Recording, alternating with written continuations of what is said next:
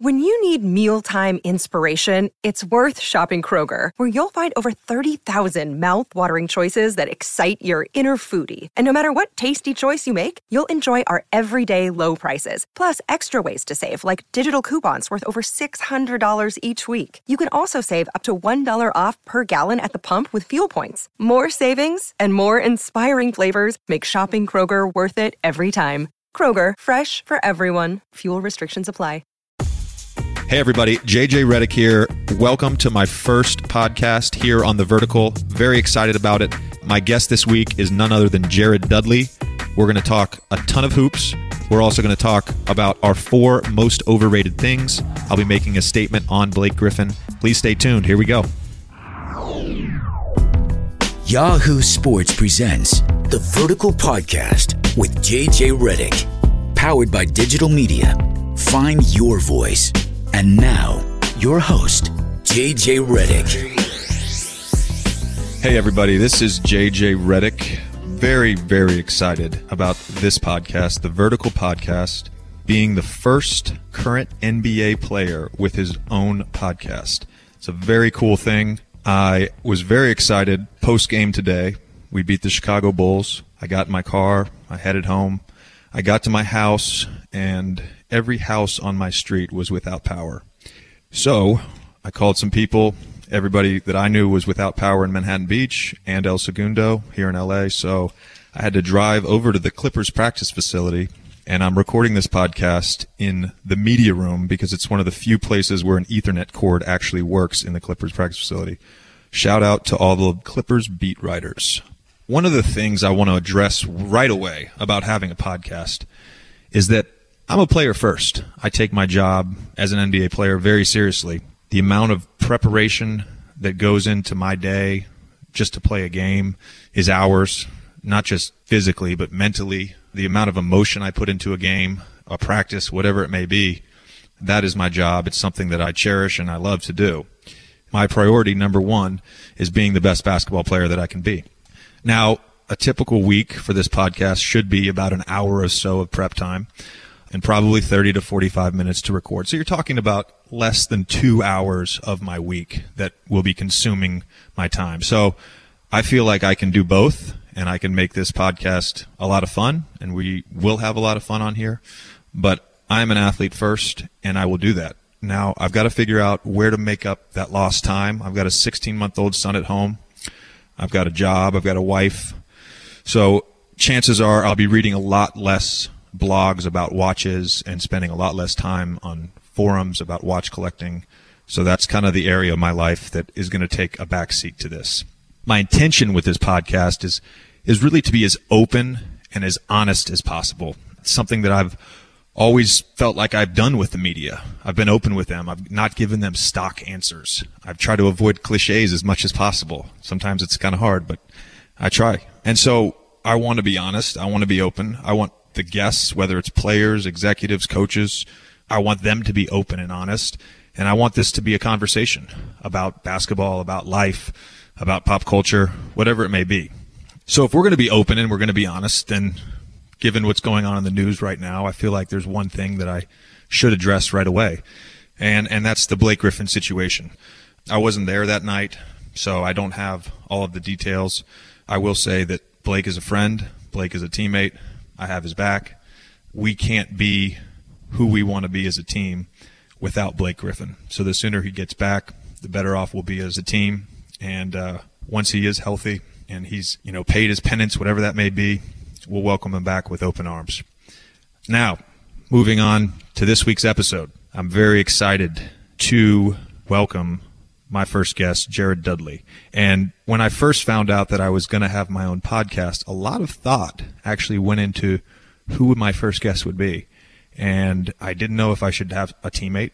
I didn't know if I should have a coach. I didn't know if I should have somebody that had nothing to do with basketball.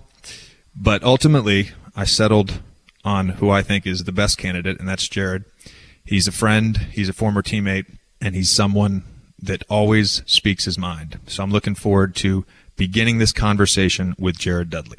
JJ, I really appreciate you joining me as my first guest on my podcast. I feel honored. I mean, you should. You could have chose anyone. I could have chose anyone. Let me ask you a question. When you first found out, I think it was through me, but when you first found out that I was getting my own podcast, what were your initial thoughts?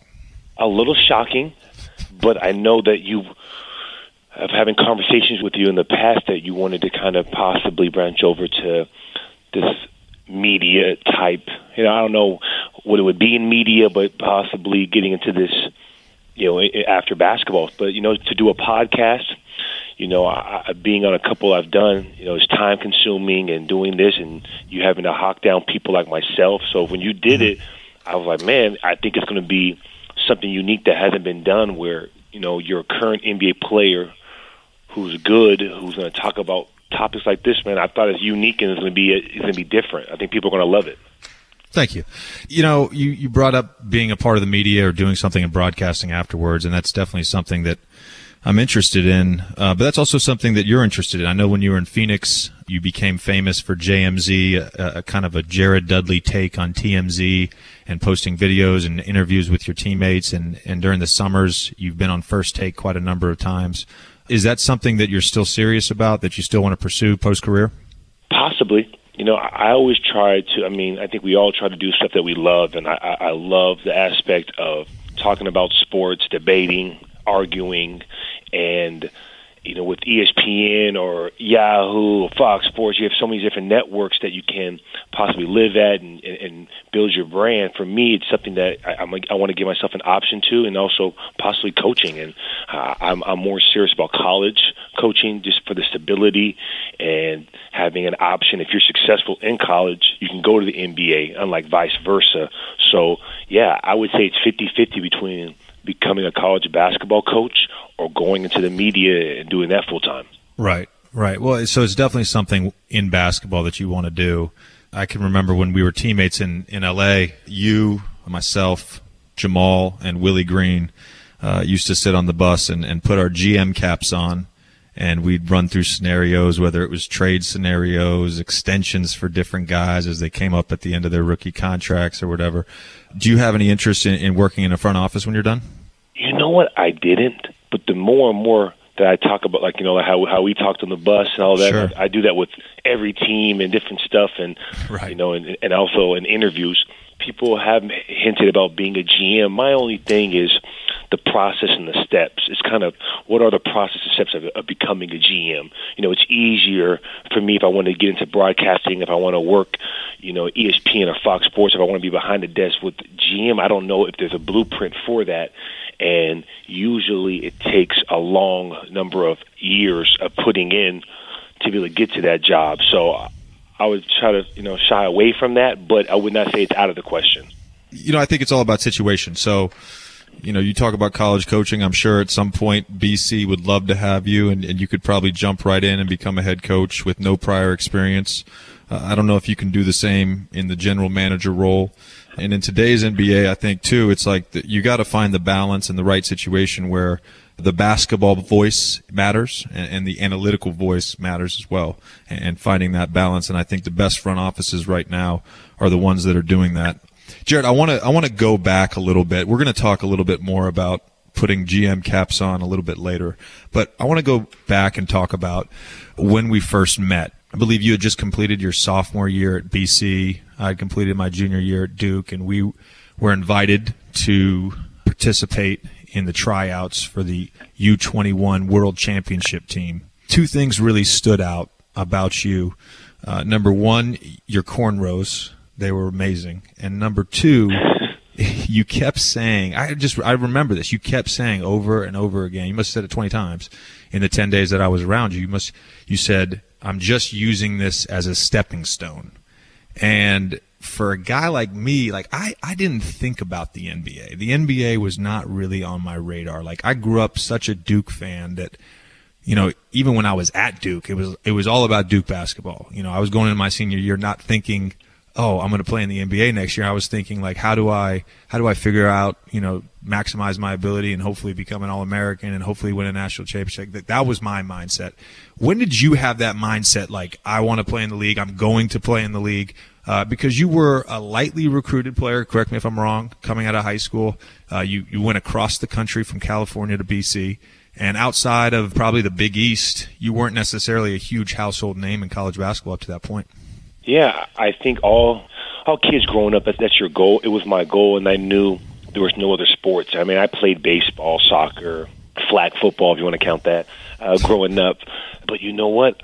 Every year I got better. In high school, I won 2 state championships when I was in San Diego my junior and senior year. I was player of the year in San Diego. I thought I had an outside chance then. Got into a great situation. A lot of it, as you know, is you got to find the right school. And BC, for even though I know they're not doing well now, at that time was pretty good, and they were in a great conference, getting ready to switch over to another great conference. And when we changed to go to ACC from the Big East, I was coming off first team All Big East my sophomore year, and that's when I knew I was an NBA player, to the point where, hey, I've seen everyone, I've seen the competition. Now I have to mold my game to be able to adapt to the NBA, because athletically I won't be there. And at that time, I wasn't known as a shooter. I was known as an energy, hustle, hard-working guy. So my junior, senior year, I really worked on expanding my game of my jump shot to be able to play more of a 3 than a 4, because back then, compared to the small ball now, a tweener was a bad thing. Oh, he doesn't have a position. Is he a 3? Is he a 4? So for me I wanted to be able to shoot the ball where, hey, he could be a 3-and-D guy, where being undersized, small forward, power forward was looked negatively. Right. I mean, you had an outstanding college career, both in the Big East and in the ACC. You were ACC Player of the Year your senior year. What stands out the most when you guys made that transition from the Big East to the ACC? What stands out the most in your mind, the differences between the two conferences? Big East was so much more physical, in the sense of, like, that's what they were known for. The refs were they were so used to the coaches, just like the ACC is also, but they let you play a little bit more banging down low. They weren't going to give you any cheap fouls of how that was. It was such a. I remember after games, granted I was a freshman and sophomore there compared to junior, senior year in the ACC, but I just remember it was more of a grind out type of game. And when I played in the ACC, a little bit more athletic, spread the floor. You guys were obviously at the top. North Carolina could spread it out. Wake Forest could spread it out. It was just Clemson's athletic ability. Georgia Tech. It was just a more free-flowing game. And initially, we actually did pretty good, because it was like a table of different contrasts, where we were trying to do the flex tight and didn't want to spread out. So when we could make teams play our style, it would mess them up because they weren't used to it. So we kind of brought the Big East there, and overall, we were successful in doing that, but I just think that it was so much more hype in the ACC, better arenas when it comes to the crowds, right. A little bit more TV exposure. Speaking of hype and better crowds and arenas, we had 2 pretty memorable games against each other, my senior year and your junior year. I think about halfway through the ACC slate, we went up to Massachusetts and played y'all on a Wednesday night ESPN game. I can remember the crowd was rocking that night, and we got ahead a little early, and y'all made a run. And as we were coming towards our benches during the timeout that Coach K called, your guy Sean Marshall would not get out of my face. He just kept yelling at me. And I made like the classic, like, this is my look that I make at people. I'm looking at you being an asshole, but I'm looking at him like, what are you doing? Like, was he your hype man? Cause you are a hype man. And was he the hype man? Like, how was that relationship? Yeah. You know what? He was an emotional player. Yeah. He was supposed to be our shooter / defensive physical specialist at that time defensively. And you, at that time, in college, everyone knows about your scoring ability. You were averaging like close to 30, if I remember, and we couldn't stop you. And the whole offense was predicated you coming off screen. So I believe his strategy was like, hey, if we can't stop this guy, let's get physical with him. Let's try to get in his head mentally, scream at him. And when you play Duke, it's a totally different atmosphere than any other team. People are camping out days before the game for the tickets. So We felt like when we went on the road, like it was like a traveling show, you know. Yes. And I don't know if it's still like that in college basketball, but when we went on the road, like it was standing room only. It was always nationally televised. Students were camped out. Explicitives were being yelled at me. Like it was awesome. It was intense. It was great. And that game really stands out. The other game that stands out is the ACC championship game that we played against y'all. You know, I played in 4 ACC championship games. That game by far was the most physical, the most hotly contested. I remember Paulus and your point guard, what was his name? Lewis Hennett, yes. Hennett, yes. They got into it right in front of our bench in the second half. We ended up winning by, I think, 1 or 2 points. I mean, it was a crazy game. And if you look back at those teams, I mean, I think y'all had more pros on the floor than we did. And even though that we were the favorites at the time, y'all had a team. Y'all had a squad that year. We were very good that year. We got to, I think we beat Carolina to get to the championship, and we really thought we were going to win that game. We just thought that, you know, we figured out, you know, every time you play Duke, their pressure full court defense kind of takes you because they deny everything. They kind of take you out of your flow. We worked on it, all the counters, how it was, and we thought that there's no way you could play the same type of game you did the first time. We knew it was going to be a kind of a road game for us. I think it was in like Greensboro, so it was still Greensboro, that. Yeah. But it was just back and forth, and you know, and I remember the scuffle, and I thought after the scuffle, it kind of changed to your guys' advantage. I don't know if we were up. It was a very close game, but I just remember after that, I remember you guys going on a run, and it was back and forth. But you know what? That just shows you, I mean, about Duke basketball, where it's one of the most loved/hated teams, and for good reason, because they're always good. They find ways to win the close time. I mean, I beat every team in the ACC except for Duke. So y'all didn't beat us your senior year then? My senior year, no. We did not. All right. That's I lost. We did lost. Thank you for bringing that up. But yeah, no problem. No problem. So you complete your senior year. You're ACC Player of the Year. You're an All-American. You get drafted 22nd by the Charlotte Bobcats, and you're now 9 years into your NBA career. Looking back when you were drafted, was there a sense that you felt like you had arrived? What was your expectation level for your NBA career? My expectation, I wanted to be 10 years. I knew I wasn't going to be a starter where, hey, I'm going to be a starter throughout most of my career. I knew that, hey, you know, I have to find my niche. So it was like starting over again. Okay, now Jared, you're a small forward. I was going, Jared Wallace was already there. They drafted Adam Morrison. I think he was the 3rd pick the year before I even got there. So I'm coming into a situation, hey, I'm going to do the things that people don't want to do. In college, I wasn't considered a defensive guy. I was like, hey, I have to get on this floor. I got to be able to be a defensive guy, a guy.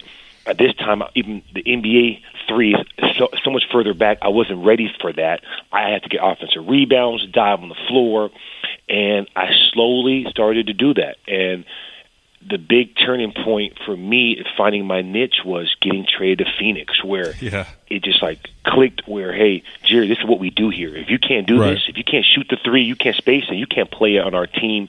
And because of that, basically getting traded and seeing how they practice, and I'm surprised a lot of teams don't do that now. I mean, even here I'm on the Wizards, and we shoot the ball a little bit, but our shoot-arounds and practices in Phoenix, man, we got hundreds of shots up. So, but yeah, those. You don't feel like the onus should be on the player to do the extra work, or do you feel like shoot-around should be? Because I think that's a struggle that a lot of teams have. I mean, I've played for Stan Van Gundy where you're wearing knee pads and you're fully stretching and you're going 5-on-5 for like an hour and shoot-around. And then I've also played on Doc's teams where, God, we don't even practice, you know. So so you have to get your work in, even whether you're playing or you're not playing. You got to get your extra work in. I mean, what's your take on that? Is the onus on the coach to make sure guys are getting shots, or should the players have the responsibility and take responsibility? Hey, I'm gonna do this on my own.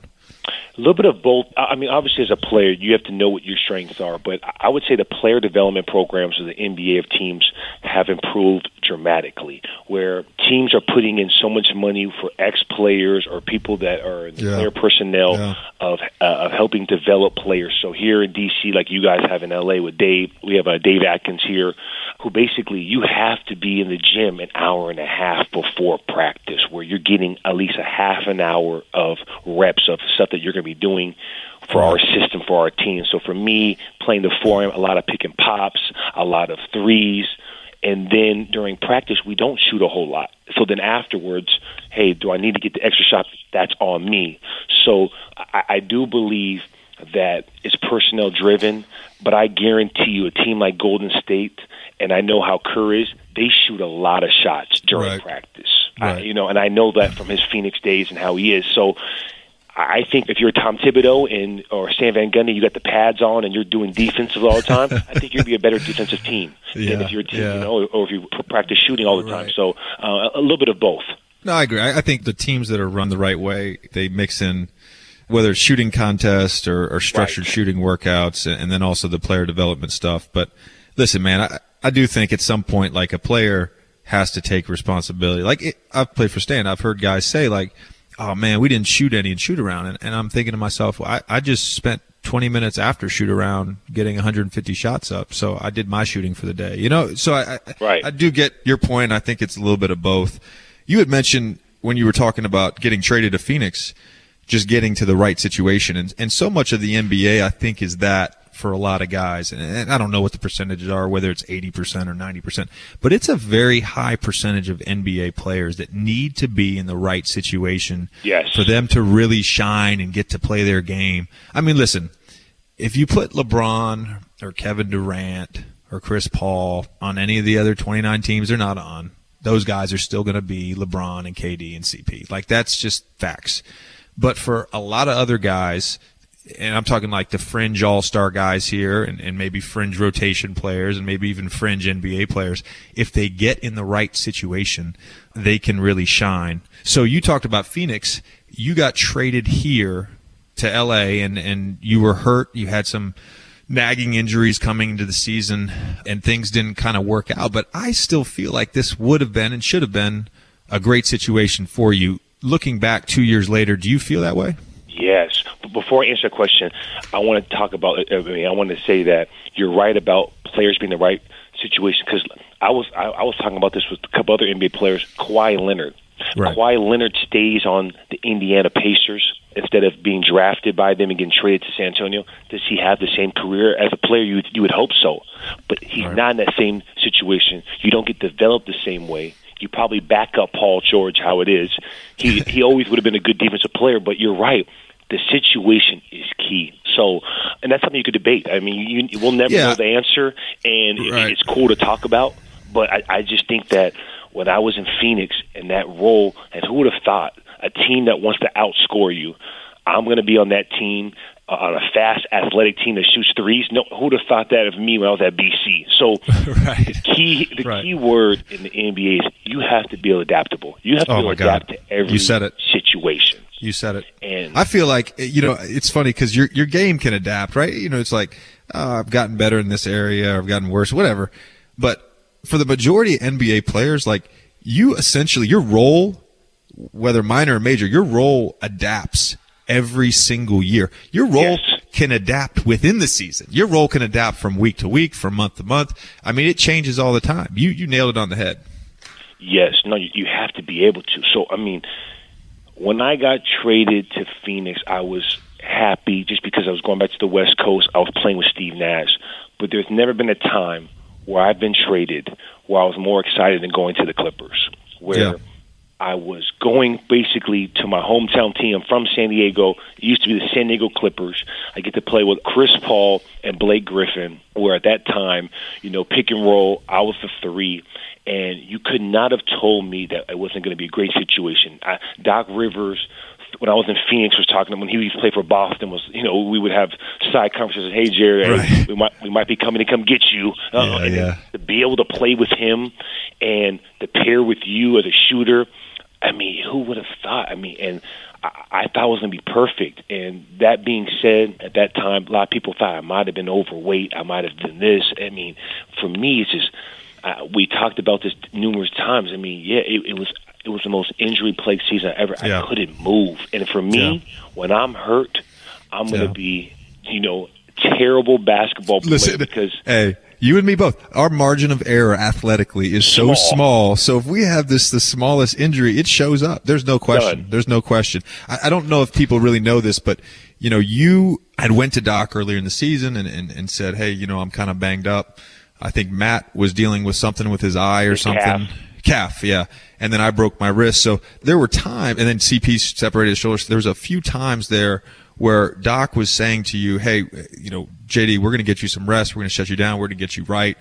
And then we just kept having one injury after another, and there just never really ended up being a time for you to get that rest. And what's interesting now, I look back and it's like, during this stretch right now, like, you would fit perfectly. Like, we're playing 4 out, 1 in. We're playing spread, pick, and roll. Like, you as, kind of like that stretch 4 right now on our team. Man, it would be nice. I want to jump into that right now, too, because you got traded the following summer again to Milwaukee from L.A., and you basically for the last 2 years have played primarily as a 4, as kind of like a small ball 4, and you've been incredibly effective doing it. Sometimes guys have kind of an issue with like the labeling of a position, right? No, I'm not playing 3, I'm a 2, or I'm not playing 3, I'm a 4. In today's NBA, the positions are so interchangeable. I'm assuming with you there was no issue, but just talk about like you had a down year here, and then you've revitalized your career playing a different position and playing a different role. Like I said, when I got traded to the Clippers, happiest I ever. When I got traded to Milwaukee, I was down. I was down at a point where, at that time, when you got traded to Milwaukee, it was looked at as a negative thing. Their organization was in shambles at that time. And I was thinking, like, why? Why is this happening to me in a sense? I was low-key pissed. And who would have thought at that time it was the best thing for me, where I could go there. It was the worst team in the NBA record-wise the year before. We make the playoffs. And I had a chance to, in a way, not only people always think about when you have to adapt and you have to add value to yourself, not only did I add value to myself switching to the small ball, but I added value to myself was, hey, now I'm a vet where I'm having to groom young people where that adds value to NBA teams and organizations. So it's me being able to help out Giannis and Jabari. And with Jabari tearing his ACL at that time, I got to play a lot of small ball. And for me, I look at myself only as a stretch 4. I don't even look at myself at the 3 because, for one, my value at the stretch 4 is so much higher than it is at the 3 because, for one, I notice now, even when I play now, teams adapt to me more than what we adapt to teams because they want to go small with me. Hey, let's switch pick and rolls. So then now my point guard should have an advantage every time going against your stretch 4. So if you have even Anthony Davis, to be able to keep John Wall in front of you is going to be tough for 48 minutes. And then now that I've gotten used to the stretch 4 where you can pick and pop, now when I catch the ball and I go downhill to drive, the spacing it's more spread out because you're at the top compared to when you're at the wing. So now, like Blake, have you seen when you're, for the Clippers, you see how he throws a lot. There's so much space, and then you're kind of touching on that, and that's one of the reasons Blake is so good because his decision making out of those short rolls, and when he's going downhill, he can throw the lob to DJ, he can kick to the corner for me or Jamal to shoot a 3. And when you kind of brought this up, my immediate thought, the person I think of is Draymond Green. It seems like he's always playing downhill at the top of the key. He gets the ball, whether it's a switch, whether they're trapping Curry, whether it's a swing pass, he's just always getting it at the top of the key playing downhill. And because he's the 4, it's so spread out. There's one big, and he can drive and he can make all the plays, and he's taken full advantage of this small ball era in the NBA. Do you see this as a blip in the NBA's history? Oh, this is small ball. It started with Phoenix. Orlando continued it in the early 2008, 2009, and then it really caught fire around 2015. Do you see this as a blip, or is this something that the game has now changed forever? I think the game has now changed forever. But when it comes to Draymond Green, I want to say is, for one, Draymond has benefited more from the small ball than anyone that I've seen because, for one, he's a great player. But for two is he has arguably the best shooter of all time on his team that plays the point guard position. So with him, you have no choice but to get the ball out of Steph Curry's hand. So when you do, the trap is usually above the 3. So he's always playing 4-on-3 mostly throughout the whole game. You have to because you can't switch on him because he's embarrassing your bigs. Even when you do, the bigs are late, he's shooting close to 50% from 3, especially, and imagine when he's wide open compared to, he probably takes the most contested threes. I mean, so his downhill. Draymond can always go down to the post too and play bully ball. Like that's an option too if they switch. Yes. So there's not a lot of good options when playing the Warriors. I mean, that's just reality. I mean, we played them twice. We played them tough twice, but you're essentially saying, all right, we're going to play Curry straight up, or we're going to double, and we're going to live with Draymond making plays and Iguodala and Barnes shooting threes. Like, you have to make choices. There's no easy choices. And specifically in our second game, Iguodala and Barnes killed us in the second half. They led the comeback. Yeah, you're right about that. I mean, that team is, and selfishness and the way they play, it's a joy to watch. Everyone loves watching them play unless you have to play them. But I will say the reason why I think small ball is here to stay is because of how the NBA's changed the rules of having to guard people. You no longer can be physical with the person on the ball. The spacing and hand checking, and I know this best because we just played James Harden last night.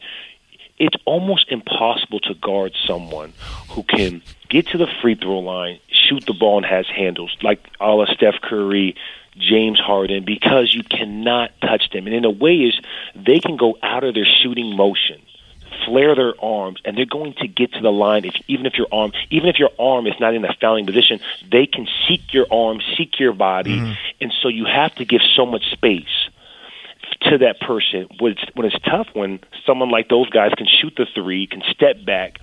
So you have to have other players to space the floor to give your stars the most spacing. And that's kind of how, the Clippers with Blake, and you try to do that with Blake and CP because they're dominating one-on-one players. So that's why that's why they try to trade for me. And you see the success you guys are having even with Blake out. It's small ball, and it's just more pick and rolls with CP and DJ, and you can't put your hands on them. I mean, it's almost impossible to guard. I think another part of small ball that is really important is just the analytical side, and so much of an emphasis now from teams on 3-point shooting. It's basically layups, threes, and free throws. Those are the shots that teams want, and to get, I think, your best shooters good shots, you need to have spacing. You need to have 3 or 4 guys out there that can really shoot the ball. And with the emphasis on the analytics in front offices, guys like Draymond, guys like yourself, Ryan Anderson, are going to have a lot of value in this league going forward. I want to touch briefly on your guys' season right now. Big win last night in Houston by 1. You had a great game. But you guys have been a little inconsistent. John has played well. You're having a great year. Marcin is having a great year.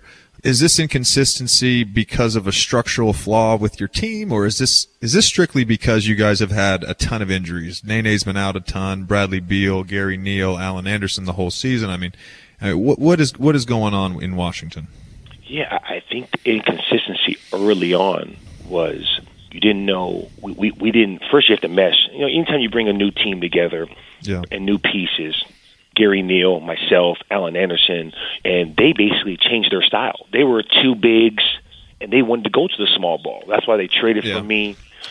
We actually first started Chris Humphries at the power forward. He was shooting, I think he had career 13 makes in his whole career, and then he shot, 13 within the first 2 games.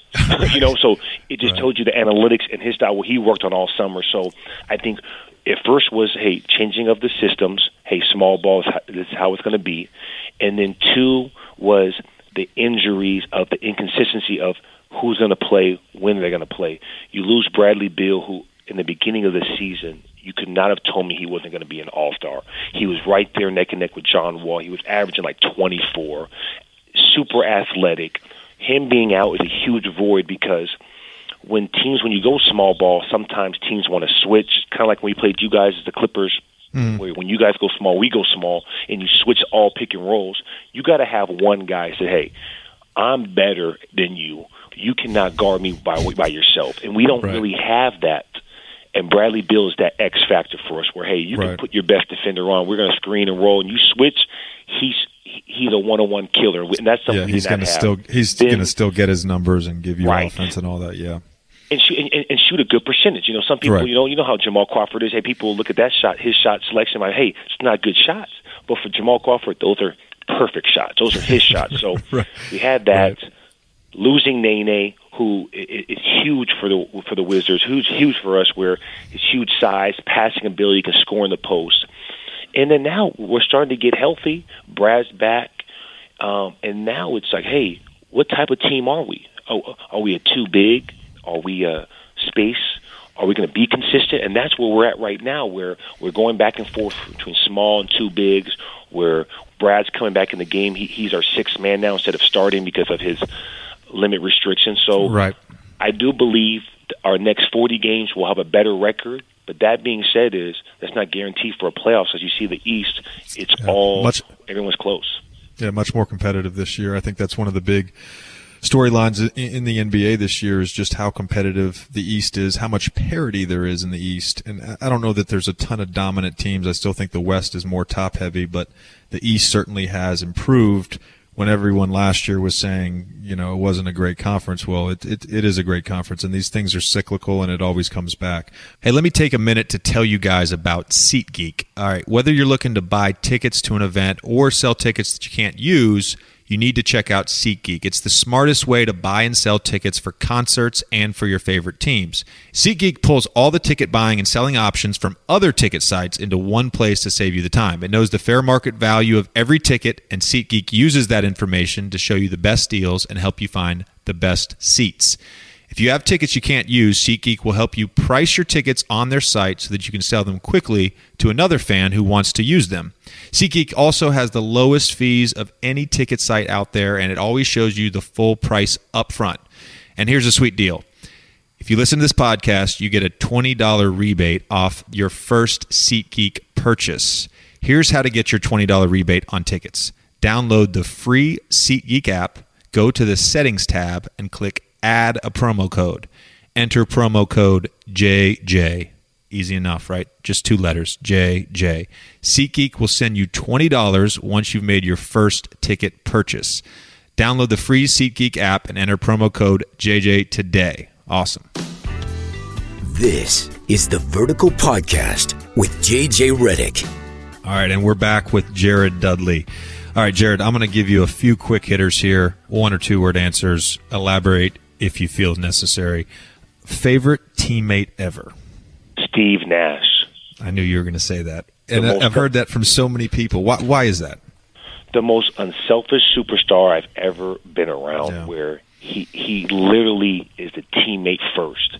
He always told me, Jerry, when I pass you the ball, I'm passing you the ball because I know you have an advantage. So when I'm coming off a pick and roll, I'm going to throw you the ball where I'm going to have the defender running out on you, or enough where I know you can just catch and shoot, because I know that my strength wasn't to put the ball down the floor. So he always put me in that. And then, off the floor, invite me over to his house, talk to me about nutrition, helping me understand. He by far, and I've had a lot of great teammates. Yeah. JJ Redick being one, for sure. Great teammate. Great teammate. And also, you know what, JJ, I also had Steve for 5 years. So when you have someone 5 years, you go through it, the playoff, the grind. Oh, man. You guys had great teams, the Western Conference Finals. I get it, man. That guy, I think, is the epitome of a pro, the epitome of an unselfish superstar, as you said. Right. All right.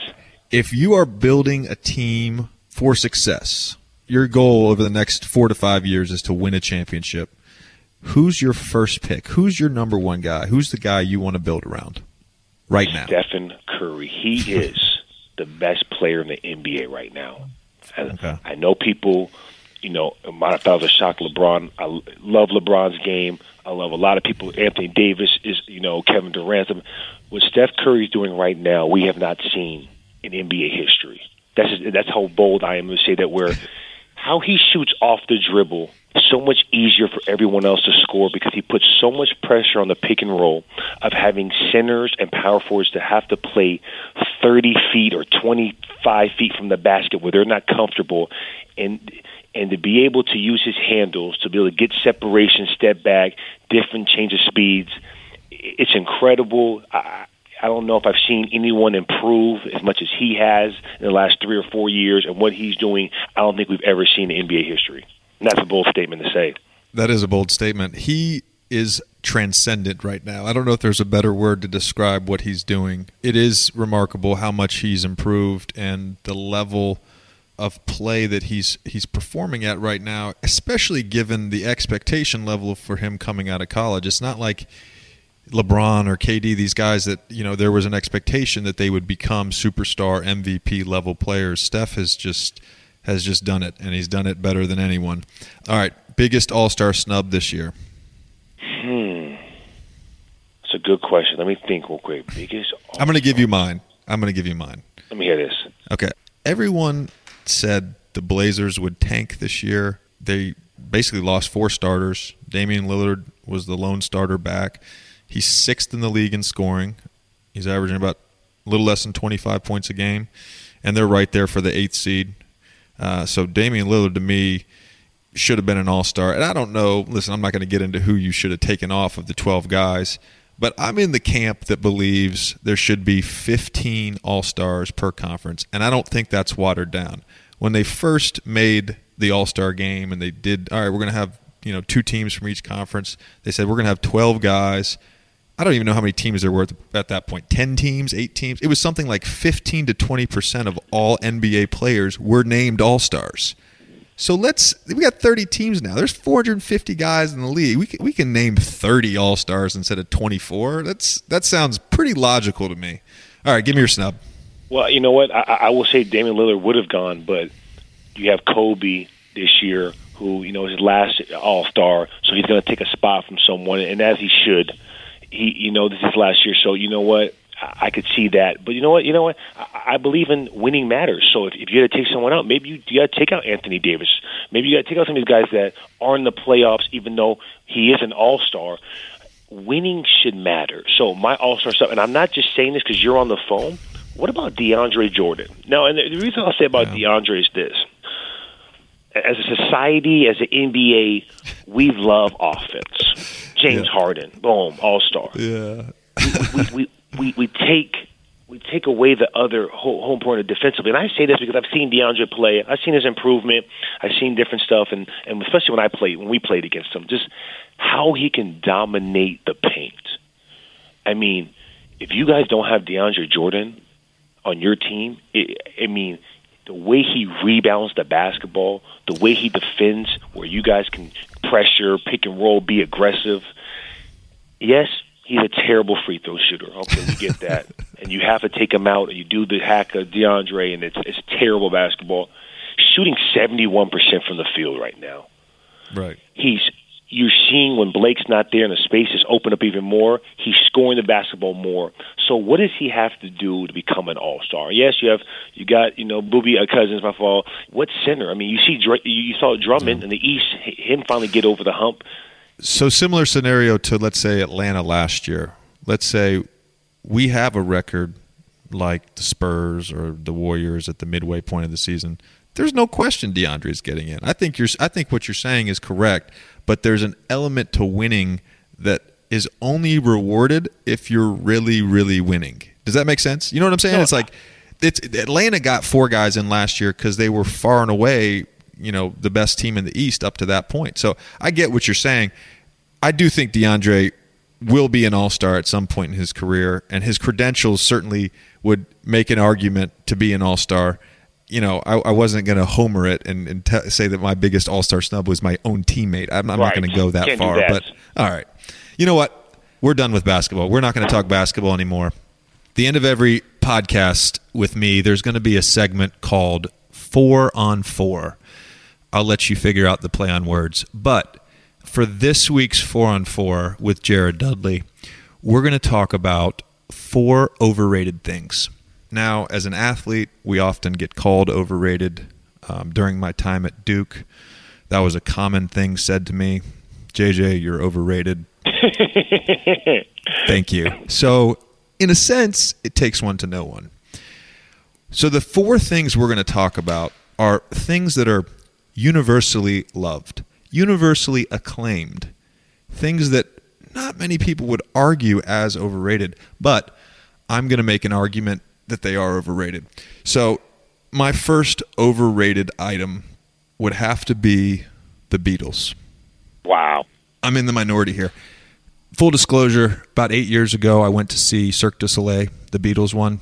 at the Mirage in Vegas, and I was really hungover, and I hadn't eaten anything all day, and it was like 6 p.m., and I just wanted some Chipotle, and the whole show freaked me out. So I'm kind of scarred as it is from the Beatles music because of that. But I've listened to Abbey Road 7 or 8 times. I just don't get it. Their music doesn't seem as timeless to me as some other popular bands and other acts. For me, I'm a Bruce Springsteen guy. So his early stuff, Greetings from Asbury Park, his Born to Run album, even the Nebraska album in the early 80s, like that to me is timeless music. So I'm a Beatles hater. Jared, do you like the Beatles? I'm not going to say I'm a huge Beatles fan. For me, I wouldn't put them in the category of being overrated. And I went to that same Cirque du Soleil in Vegas at the Mirage, and because and going there, you get to hear all their different music, all their different acts, and I've been to all the Cirque du Soleils. Yeah, I have too. I've been to all of them. I have, but yes, I wouldn't put it as the best, but I wouldn't put it as the worst. I wouldn't put it as the worst either. I'm in the middle. The one at Treasure Island, that one to me by far is the worst. And listen, I'm actually not saying that the Beatles' Cirque du Soleil is overrated. I'm saying the Beatles in general, their music is overrated. Yeah, and listen. Paul McCartney is a timeless act. I get it, man. He still, he sells out 100,000 football stadiums. I get it, man. Like, he's awesome. But I just, people seem to put them on this pedestal like they're the greatest rock band of all time. I don't know. I don't see it. All right, number 2, most overrated thing on this week's 4 and 4, and I'm going to get a lot of slack for this. Breaking Bad, the television show Breaking Bad, is overrated, and this is a show that some say, and you might be one of these people, is the best television show of all time. So I watched the show, not live, with everyone else. I didn't get any of the water cooler talk on Monday mornings or whatever. I watched the show 2 summers ago in its entirety, season 1 all the way through. And, it was a good show. I don't think it was a bad show. But sometimes I just think things need to be left unsaid. And that show was kind of like, it's like I'm more of a Mad Men person where it's like it's understated. There's subtlety to the script. There's subtlety to the dialogue. Are you a Breaking Bad fan? You know what? I'm with you on this one. Now, my brother is the biggest Breaking Bad fan, and I actually went to Twitter asking, hey, what show should I get into next? Because I'm a huge Games of Thrones type guy. That's my style, For sure. So everyone's like, Breaking Bad. And my brother, I want to say either it was my birthday or Christmas, he brought me all the DVDs of Breaking Bad, and I put it in the first season. And after that, I was like, hey, what's up with all the hype? I didn't get it. And they said, oh, Jared, the first season is slow. It's going to pick up, trust me. And I'm right there with you. I am with you on this. And we probably are the minority on this one. Okay. And maybe, that's fine. So is Game of Thrones your favorite television show ever? Wow. Like, what is your for me? I said it earlier, but Mad Men is my favorite show ever. I think it's a great show. So that's my favorite. What's yours? I think growing up for me was like Martin. Black kid and stuff like that. How he did. Yeah, for sure. Early on, I did watch Martin, by the way. Like, just because I'm white doesn't mean you watched Martin. Did you? Yeah, okay. I watched it growing up, man. Come on, man. I used to make rap music. Come on, man. Okay. Yeah. So definitely that growing up was definitely for me. Right. I was huge into Law and Order at one point in time. My mom being a lawyer, having that, and then Games of Thrones. Yeah, Games of Thrones right now is by far. When it comes out, every time on that Thursday, I'm watching it. Right. I already know April 15th, that first episode. So yes, I'm huge in Games of Thrones. Huge. All right, love it. All right, third item, most overrated, Cabernet. I just don't like Cabernet. I like Pinot. I don't drink a ton. Obviously, I'm a professional athlete. I don't think I could function if I drink a ton. But during the off season, and like tonight, we don't play again until Wednesday. I'm going to go home. I'm going to have some food. I'm going to have a glass of wine, and I'm going to have a glass of Pinot. And I really like French Pinot, so I like stuff from Burgundy. But I just can't wrap my head around the obsession with Cabernet. And I've had good Cabernet. I've had really bad Cabernet. But there's something about people that say, I just like a big, bold glass of wine or like a big, bold wine. I think that Cabernet is drowning in alcohol. There's no subtlety to it. And maybe this goes back to my thing with television shows. I just like things that are more nuanced and subtle. So for me, I think Cabernet is a very overrated grape. Jared? And you know what? And this is probably why I'm against you. It's like the first one, where I'm not a big drinker, much more of a social drinker. Right. But I remember going to Italy with my wife and my brother, and doing the wine tasting and trying different Cabernets. I mean, and you know what? I just feel like, it's a good taste. Now, not all of them. I don't feel that way about every single one, but overall, I mean, I'm more for. I would not put that in the overrated category. I'm not Popovich, where I got all the wine. I got a wine cellar in my house with everything. But right. Mean, a good Cabernet. You're not pulling out the reserve list at every restaurant you go to. Yeah. Can I get the sommelier? Can I get the sommelier? Yeah, that's right. But some Italian food, some steak. I'm at the house chilling. Okay. All right. That's essentially, when I drink, man. Listen, everybody likes to have a good glass of wine and a good craft beer occasionally. There's nothing wrong with that. All right. For my fourth overrated item, I'm going to have to go to you. I want to hear your overrated item. That's going to be our fourth. Just to be clear, some honorable mention things that almost made it into my most overrated. The Foo Fighters, carnitas, veganism, and CrossFit. All right, Jared. For number 4, your most overrated thing. My most overrated thing is the Dallas Cowboys. Wow. And I was thinking hard about this, and I'm going to tell you why. For one, when I played on the Clippers with you, you had DeAndre Jordan, Chris Paul, huge Cowboy fans. You look at the NBA, you have LeBron James. You have it's America's team. That's what they say, America's team, where hasn't won a championship over 20 years. I think it's the most overrated organization in all of sports. And the reason why I'm going to say this is because, usually when you grow up, you support your home team. Usually growing up. Right. I would say the Cowboy organization has more fans that bandwagon fans. Bandwagon fans. But my whole thing is now, how can they be bandwagon fans now? They haven't won. So my whole thing, 21 wins, we've got 1 or 2 playoff wins in 10 years. They dog them. They're on Sports Center more than any team. The Patriots are winning Super Bowls left and right. You got Steelers have won, just as many championships. But we talk about the Cowboys like these guys are winning the Super Bowl it disgusts me. And I'm like, why? Am I a Cowboy hater? Yes. I'm a Cowboy hater because I feel like you give props to who's good. Let's give props to Seattle. Let's give props to the Patriots. Let's talk. When the season's over, or it's going to talk about Tony Romo's surgery. It's going to talk about what's Jerry Jones doing. Is Johnny Manziel going there? Who cares? It's the right. Cowboys. Let's talk about Cam Newton and his dominance. Why don't we talk about that instead of Tony? Okay, I get. Listen. I get what you're saying. I do think there are certain organizations that get an undue amount of media coverage, and I'm not a media basher by any means.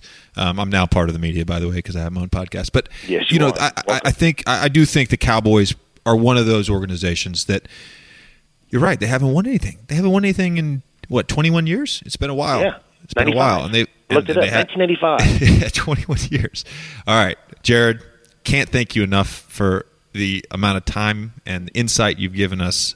Before you go, how did we do on my first podcast? Pretty good, right? It is pretty good. You know what? You have a bright future. You know how to, you're going to be different. You're going to be unique. You're going to talk about everything. You're not going to be just sports. You're going to bounce around, and people are going to see your personality. I'm glad I was the first one. So there'll be a trivia question. I'll be in that one, baby. I love it. And you're always welcome back on. Thank you so much, Jared Dudley. Thank you. Anytime. Thanks for listening. Remember to subscribe to the podcast wherever you listen on iTunes, Stitcher, and TuneIn. You can tweet me at JJ Redick for questions that I will be answering on the podcast. And you can also leave questions and reviews on the iTunes podcast review page. I'd also like to take a quick second to thank our sponsor, SeatGeek, and we'll talk to you next week. One of the topics we will discuss next week is my arm sleeve. I'm finishing my tattoo today. Later. This has been a digital media production. Find your voice.